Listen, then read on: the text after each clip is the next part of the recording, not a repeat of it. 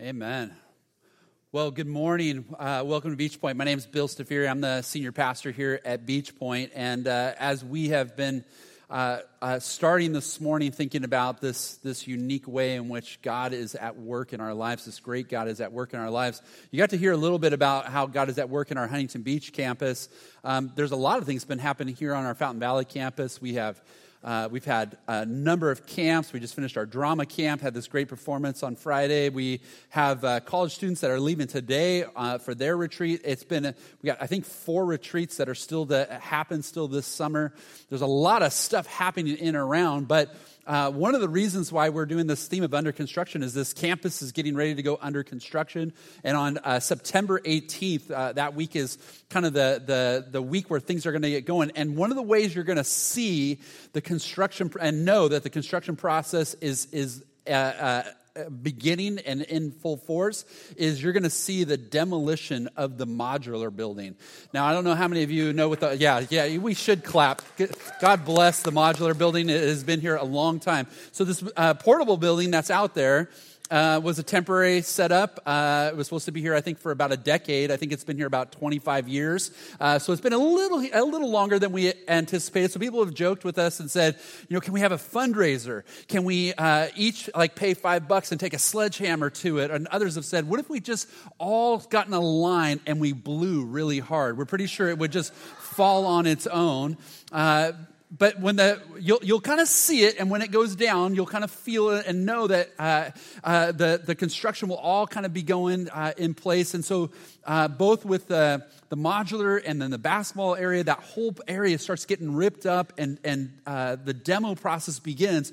But as that demo begins, what is going to come in its place is going to be something quite awesome. This multi-purpose room with storage, 240 people can fit in there all at once, or we can break it into kind of hotel-style little conference rooms of 60 people in each room.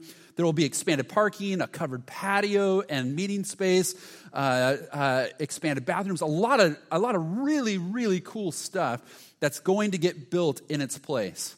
But the only way that stuff can be built is if we first demo the old stuff, if we first rip up and tear down the old stuff.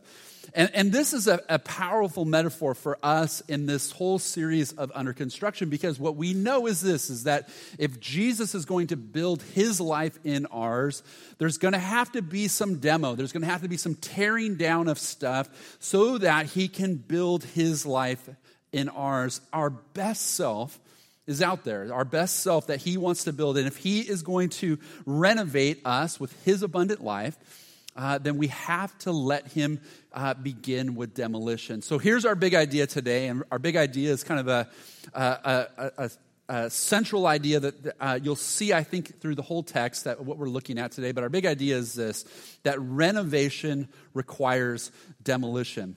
Renovation requires demolition. And what I want you to see today is how important the demolition process is in the life that God is trying to build in us. And we're going to see that in our hearts and in our lives that demolition is required if we want the renovation. So our series of under construction is challenging us with this. And what we've been seeing is that we are under construction. You are always under construction. You are being constructed, as the Apostle Paul says, you are being formed.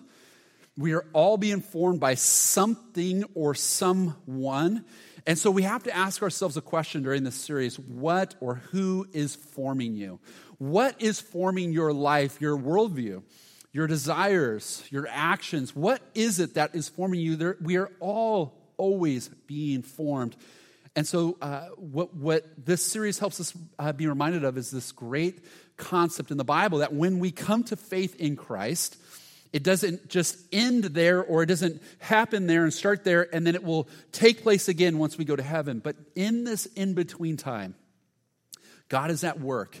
He is constructing in our lives his life. He's forming in our lives his life so that we would learn to take on kind of an outward conformity, that we would look more and more like Jesus, his character, his actions, his vision towards things, his hope and feelings and habits, all these things, but also that there's an inward desire. These inward desires of us are changing as well. Now, here's what's important. This in-between time we do not do these things. We aren't working, constructing our lives in such a way so that we will be saved. We do them because we're saved. We do it because we have experienced the grace of God. Salvation comes not by any works. It comes by faith in Jesus Christ. It comes by faith. But in that moment of faith, when we align our life with the life of Jesus, when we say we are his, we commit our life to him, something dynamically happens. And as a result of experiencing that grace, God begins this work in our lives. And what we saw last week, this becomes a partnership. We begin to work together. And so one of the things to understand is that understanding this grace we have received is a very important thing. What Brian and the team were leading you in those moments is so valuable, because as our minds and hearts get drawn to the greatness of who God is and what he's done for us, then that brings us to this point of wanting this desire to work alongside of him for this construction process. Dallas Willard describes it really well, this whole process really well. He says it this way. He says, grace is opposed to earning, not effort. Okay? He says this, that in fact, nothing inspires and enriches or enhances effort like the experience of grace. Yet is today necessary to assert boldly and often that becoming Christ-like never occurs without intense and well-informed action on our part. You will not become like Christ by passively sitting and waiting for it to happen. You partners, we saw last week that Philippians says that we are to work out our salvation. Why? Because God is at work. You work, God works, we work. We're construction partners through this. But this does require us to understand from God what it is that he wants to work on in our lives, and then following him and obeying him and walking in those very things. So here's what I want to encourage you. Turn to Colossians chapter 3. There's Bibles in front of you if you need one. Page 1184. We're going to look this morning at the first 11 verses. And then next week, we're going to hit the last 5 verses after that. We're going to look at this portion in 2 weeks. But what we want to see is that this week, the first half of it is we want to see how demolition is a part of the renovation process. But next week, we'll see the amazing things that God wants to build in its place. And so these two things are going to work together. It's a quite dynamic chapter. And so let's begin Colossians chapter 3. We're going to start in verse 1. It says this. It says, since then you have been raised with Christ, set your hearts on things above where Christ is seated at the right hand of God. Set your mind on things above, not on earthly things. For you died, and your life is now hidden with Christ in God. When Christ, who is your life, appears, then you also will appear with him in glory. Now, let's stop there for a second, because there's an incredible first thing that we want to see. And here's the first thing, the first fill-in, if you want to write it down. Our first point is this, is that our new identity requires a life renovation. Our new identity requires a life renovation. Sometimes your identity takes a big shift. You go from being single to married. And those of you who went from single to being married, you stop your dating life, okay? Your new identity requires renovation. You do things differently. And in the same way, we're going to see that something has happened, that an identity change has happened as a result. Renovation is critical to being who we are now. Now, notice that this focus on identity, he says this. He says, look, set your minds on these things. Okay, I want you to think about these things. I want you to consider these things. I want you to dwell on these things. I want your head to get around these things. And then he says this, set your hearts on these things, on these heavenly things that he's going to talk about. So our minds get around it. We understand it rationally. We understand the reason behind what's going on. But it should grip us so much that your heart changes. Your will, this desire in you that says, I cannot be the same anymore. My heart is gripped by this very thing. And notice what it is that he says has happened. He says this, that you have died and you've been raised. Now, one of the best ways to picture it, and he does this in chapter 2, is he pictures this through baptism. Now, some of you have been baptized and some of you haven't. We're going to have a baptism September 10th. If you haven't signed up to be baptized yet, on the Connect card, you can write down, check that off and let us know. But baptism is this incredible picture in the Christian church. It is a ritual we go through, a sacrament we go through, in which you, in essence, are telling a story. The first story you tell is the story of Jesus, who you believe now, has died, been buried, but has risen to new life. But the second story that you're telling, the reason why you are walking in this, is you are saying, my life has died and been buried with him. And now I have been raised with him. And the person I am now, I've raised to live this new life with him. And so there's this way of communicating something has happened in me. I'm not the same person. I might look the same. I might still seem the same. But who I am before this moment is I am changing. Something about me has changed. And what you're going to see in me is a change of life. He says that we have died with Christ, that our old life is dead and buried. And it's important for you to kind of figure this out. So if you've come to faith in Christ, and even as you think about baptism, but even in faith, to say, in faith, you have died with Christ, that your sin is dead with him. And it says, when it says that you've died with Christ, it means that when God sees you, he sees you free from guilt, from the guilt of sin. Romans says it this way. We were at camp and they were stressing this idea that there is now in Christ no condemnation. There's no condemnation for those of us who are in Christ Jesus. Your sins are no longer counted against you. You have died with him in this way. But notice he doesn't end there. He doesn't just say that you have died with Christ. He says that we are raised with Christ. In fact, he says, focus on the fact that you are with Christ. Well, where's Christ at? He's seated at the right hand. We're in Christ. He's seated at the right hand. So where does that put us if we're with him? It says that we are seated in the same way. So this is a powerful picture. So I want you to take a moment to try to get your head around it, get your heart around it.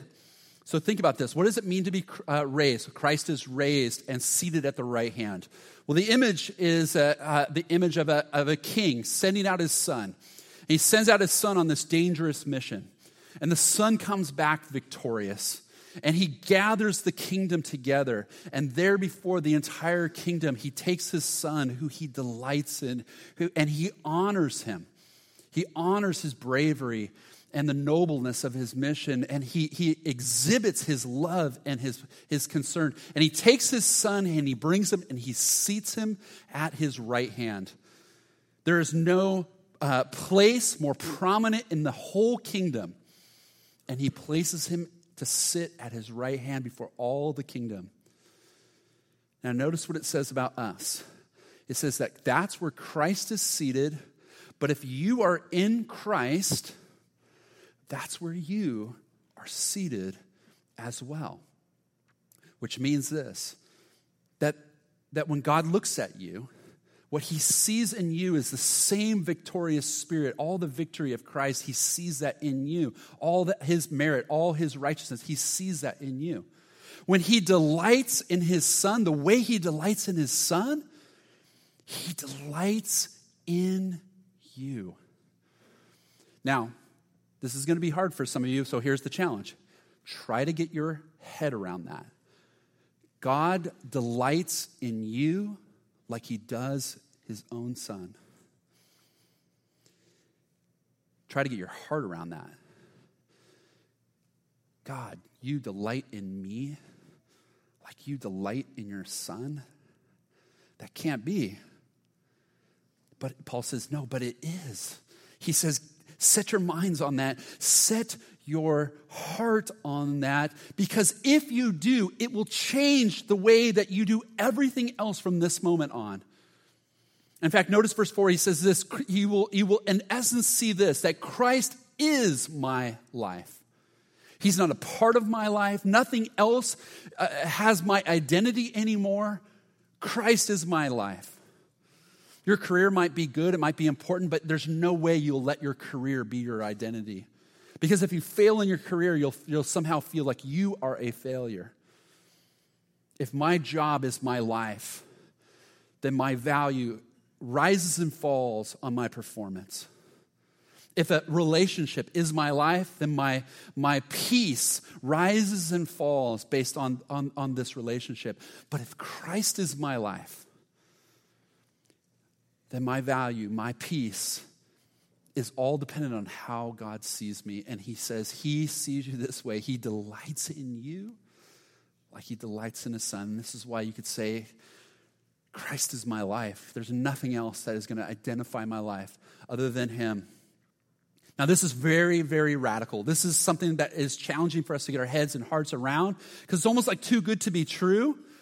And it's so good. And I think in some ways it's so good. And he had to start with something so good because the next line is so hard. Notice what the next verse says. Verse 5, it says, put to death, therefore. So the simple biblical rule, everyone teases me because I always say it every time I see it. If you want to know what therefore is, you would figure out what therefore is there for. So he says, put to death, therefore. What is he saying? Looking what we just saw, how good this is, now do this. Put to death all that old stuff about who you were, all that stuff that messes you up, it destroys you, all that stuff that brings about the wrath of God. Notice what he says. Put to death, therefore, whatever belongs to your earthly nature, sexual immorality, impurity, lust, evil desires, and greed, which is idolatry. Because of these things, the wrath of God is coming.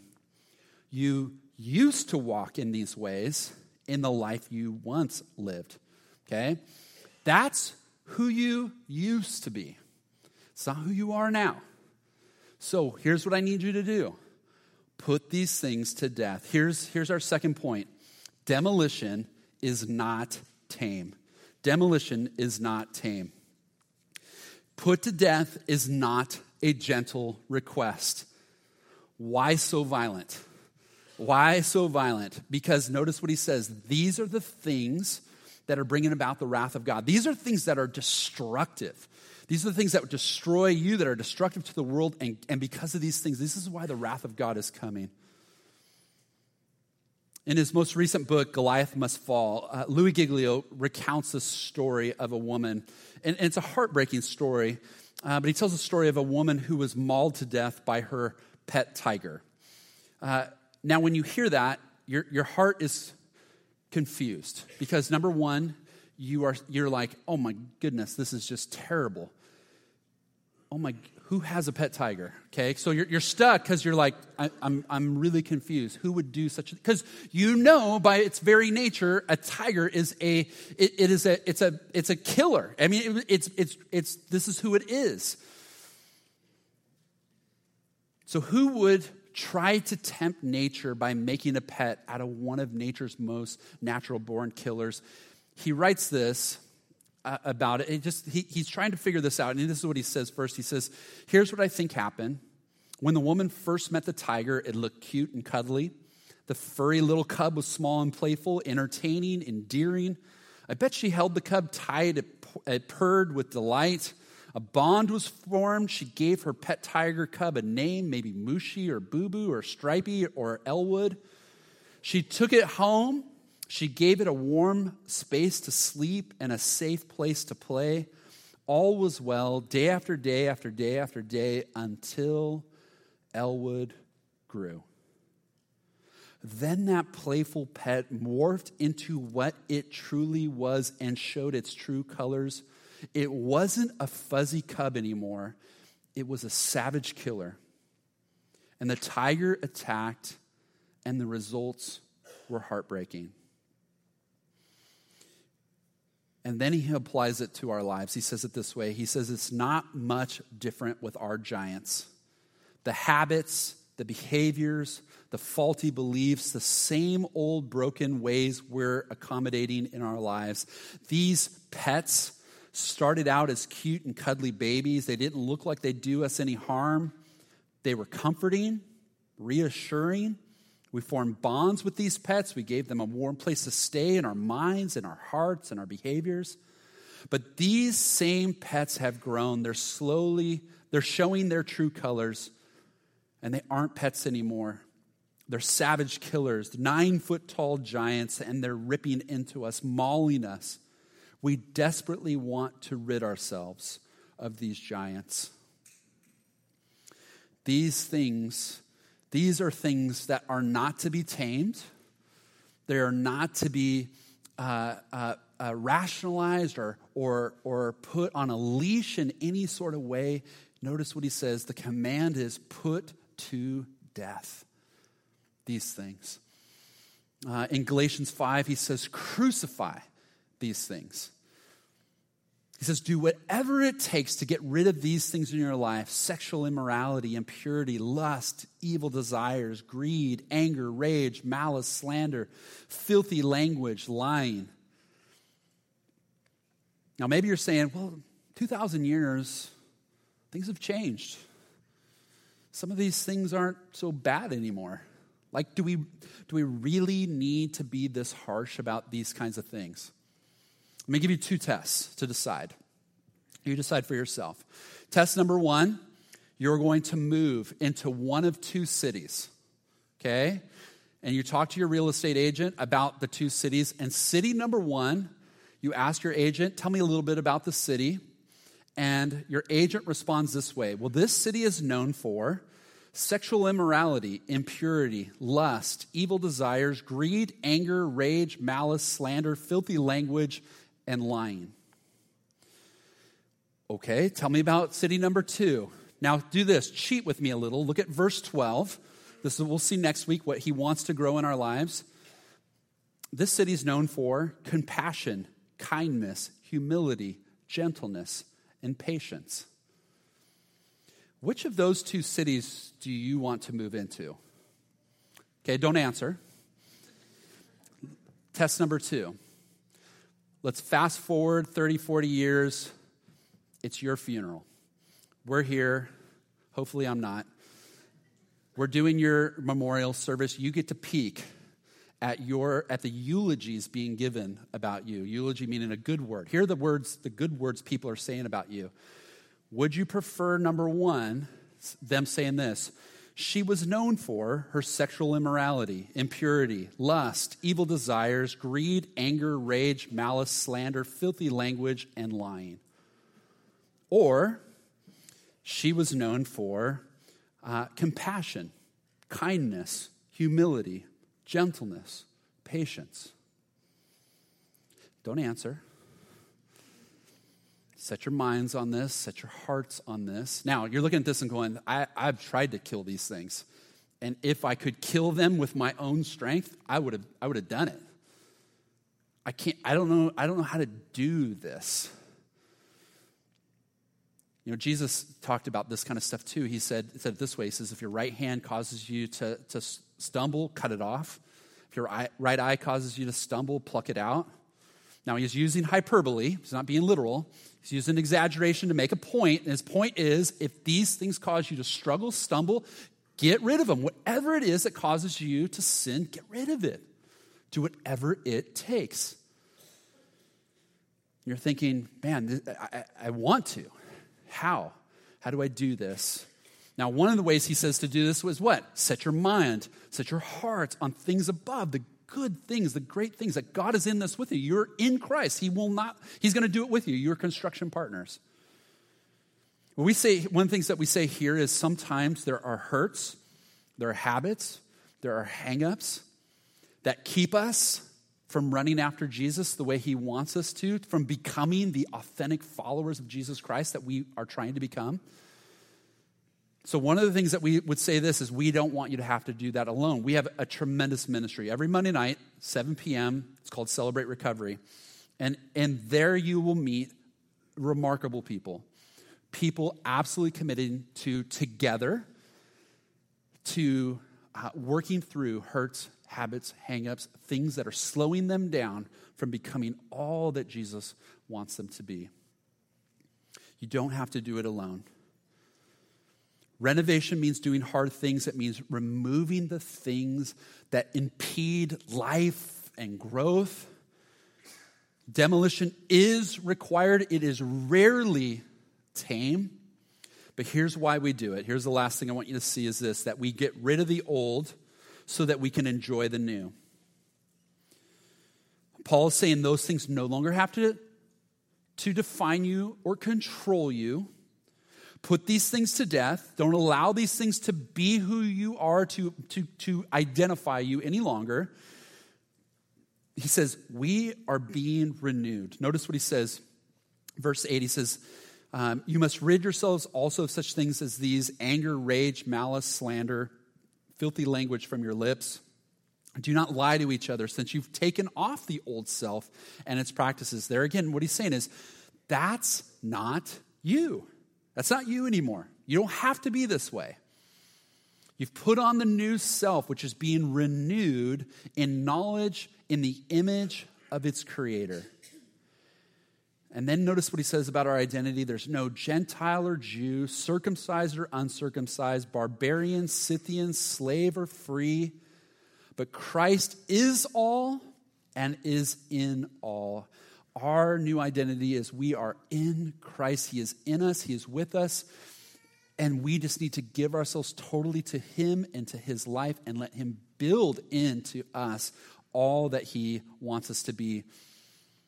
Now, it takes some time to discover what it means to belong to the Creator, to be renewed by him. But this formation process, if you'll let this process happen, if you will choose to be under construction, what you will choose to do is truly become human. You will learn to truly flourish, truly thrive as Jesus designs it for you. So as you partner with him in this process, there will be demolition, there will be renovation. A whole new life is coming.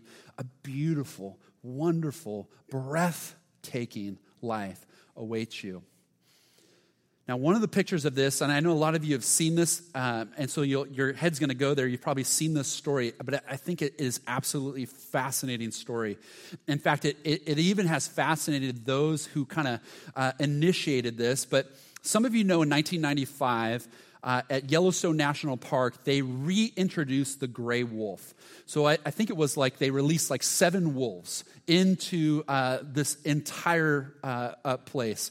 Now, much had happened over the time that these wolves were gone. Much of the landscape had changed as a result of this.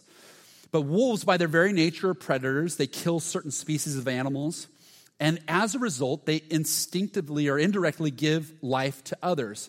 So when they reintroduced these wolves into the ecological equation, it changed radically the behavior patterns of other wildlife. So, for example, the wolves began to kill coyotes. As a result, rabbits, mice began to increase. As a result, there were more hawks, there were more weasels, there were more foxes, there were more badgers. Now, when the wolves were gone, there were no apex predators. Deer overpopulated the park. They had overgrazed parts of Yellowstone.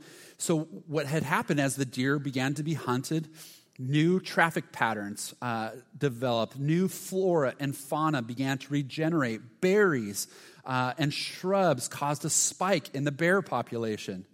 And in 6 years, all it took was 6 years, the trees in those overgrazed parts of the park had quintupled in height. Bear valleys were reforested with aspen, willow, and cottonwood trees. And as soon as that happened, songbirds started nesting in the trees. Then the beavers came. Beavers started chewing down the trees. The beavers are the ecosystem's engineers. And they began to build dams and new habitats as a result. Otters, muskrats, ducks, as well as fish, reptiles, and amphibians. Then there was one last ripple effect. The wolves even changed the behavior of rivers. Yes, wolves can do that. Here's how. Because of all these other things, what had happened was this, that because there was less soil erosion from all of the things that were growing, channels narrowed, pools formed, and a regenerated forest stabilized the riverbanks. It's quite spectacular. If you get a chance to watch the video, it really is like, you're kind of like, whoa, that is crazy that 7 wolves could have such a dynamic effect. So what's my point? My point is this. We need wolves released on our hearts, don't we? We need to, in some way, allow the same kind of thing to happen. when you take the wolf out of the equation, the stuff, the ramifications is what we see in these descriptions. All this other stuff grows uncontrolled. And the life, the breathtaking life that awaits us is held back. So, what if we didn't, like Yosemite, release actual gray wolves into our lives, but what if you released Jesus into your heart? In the same way. So Jesus is described in Revelation 5 as the Lion of Judah, the Lion who has triumphed. And what if your prayer began to be something like this, that you began to pray that God would release the Lion in your heart? Now you're thinking, wait a second, I am awfully confused. There's a lot of stories about animals devouring things here today. You started by saying that don't have a pet tiger because it will maul you to death. And now you're saying release a lion in my heart. I am really confused. Think about it, though, for a second. If you've ever read the book Lion, Witch, and the Wardrobe, you get kind of a picture of this. So Jesus is described in this book as Aslan, the great lion. And so there's this moment where the kids are sitting with Mr. and Mrs. Beaver, and Mr. and Mrs. Beaver are trying to explain who Aslan is. And this is a dialogue that takes place. They say this to the kids. They say, Aslan is a lion, the great lion. Oh, said Susan, I thought he was a man. Is he quite safe? I shall feel rather nervous about meeting a lion. Safe? Said Mr. Beaver. Who said anything about safe? Of course he isn't safe. But he is good. He is the king, I tell you. Now, I realize the invitation to release a lion in your heart is not safe, but it is good. And if the best version of you simply needs the demolition of the destructive things that are no longer you anyway, that don't have to have power over your life anymore anyway, isn't it right for us to boldly pray? If we've set our minds on how great his love is for us, if we've set our hearts, you delight in me. You delight in me like you do your son. Then can't we have the courage to begin praying this prayer? Here's our prayer this week. Lord, what do we need to start tearing down? What do we need to start tearing down? What if we began to pray this way this week and ask, what do you want to start tearing down? What do we need to kill? Now, Ken said last week, each week we're going to practice a discipline, a spiritual discipline, something that will kind of work us towards this very thing happening. Last week it was on reading scripture, and so we showed you on the back of the note sheet there's like 3 devotional pieces, and you can each 3 different days you can read a scripture, you can think through some questions. So here's our spiritual practice this week: fasting. Some of you are thinking, can we please go back to Bible reading? Like that sounds way better than fasting. What do I mean by fasting? It means to voluntarily abstain for food for a spiritual purpose. Now, many of you have fasted for medical purposes. You're getting blood drawn or you're going into surgery or something like that, and they tell you can't eat between here and here. God made you to eat. You need food. So when you don't eat, you feel hungry, and it doesn't feel good. Your body wants food. So fasting was something that God actually is the one who instituted this practice. This wasn't like some monk, 1,000 years ago. This is something that God would invite his people to fast for a spiritual purpose, to pray or to grieve or to reflect in some way about the bigger things that he was trying to do. It drew their attention into him. There was always a purpose. There always must be a purpose. In fact, Jesus said it this way to his disciples. He said, now when you fast, not if you fast, when you fast, and he assumed that we would fast as part of a spiritual practice of knowing him more. So here's what you do. You fast for a purpose. So what you don't do, here's not the purpose. You don't fast to say this, oh God, I've gone without food for 2 hours, and I hope it just demonstrates to you I really love you. Like, I am so hungry, but I'm doing this because I want you to know how much I love you. Okay, that's not the purpose. Okay, we fast. Here's what's going to happen. As you fast, you're going to get hungry. And one of two things is going to happen. You're going to make it all about you, or you can make it about God. Here's how you make it about you. I've only got 4 more hours. I've only got 3 more hours. I've only got 2 hours and 44 minutes. And you're kind of thinking, but God, I hope you just see, I have willpower. I'm going to make it to the finish line, and it's to demonstrate that you're important to me. That, in essence, really is more about you. You're going to feel hungry. In those pains, in those hunger pains, here's what you do. Here's how you turn it to him. Lord, I'm hungry. And this hunger pain reminds me that you're up to something in my life this week. And so help me see what it is that you're trying to tear down. Help me. I can't do it without you. So this hunger pain is to remind me that if I don't lean into you, we're not going to get through this thing. It's going to take me a long time to smother this thing in my life. And turn those hunger pains. Now, here's what my suggestion would be this. Skip a lunch, okay? Don't try to for the next 7 days, I'm not going to, okay, don't just skip a lunch. Just try that, okay? And if you have dietary restrictions or health concerns, then just, you're okay, don't do it. Or you can come talk to me or Pastor Matt, and we'll show you some other way you can fast from something else. But just during those pains, turn it to focused prayer to say, what is it that you're doing? What is it that you're doing? What do you want to tear down in my life? Lord, how can I can't do it apart from your strength. And so our prayer is this, Lord, what do we need to start tearing down? And so let's do this. The band's going to come and lead us in these final songs as we close. I want you to get a glimpse of vision for a second. If our lives could, imagine our lives being like that Yosemite National Park, that if we let this demolition process into our hearts, that God could rebuild, reform all these beautiful things as they're intended to be, as the Creator intended it to be. How exciting is it going to be for your life? Or maybe more importantly, for a lot of you, you need to think of it this way. How important is it going to be for those people you love the most?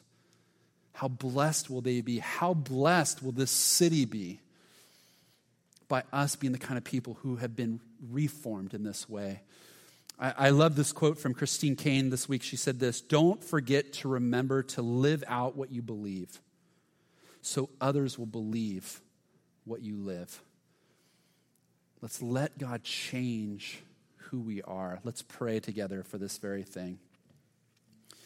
Lord, we just take these last moments of this service to just set our minds, set our hearts on our devotion to you.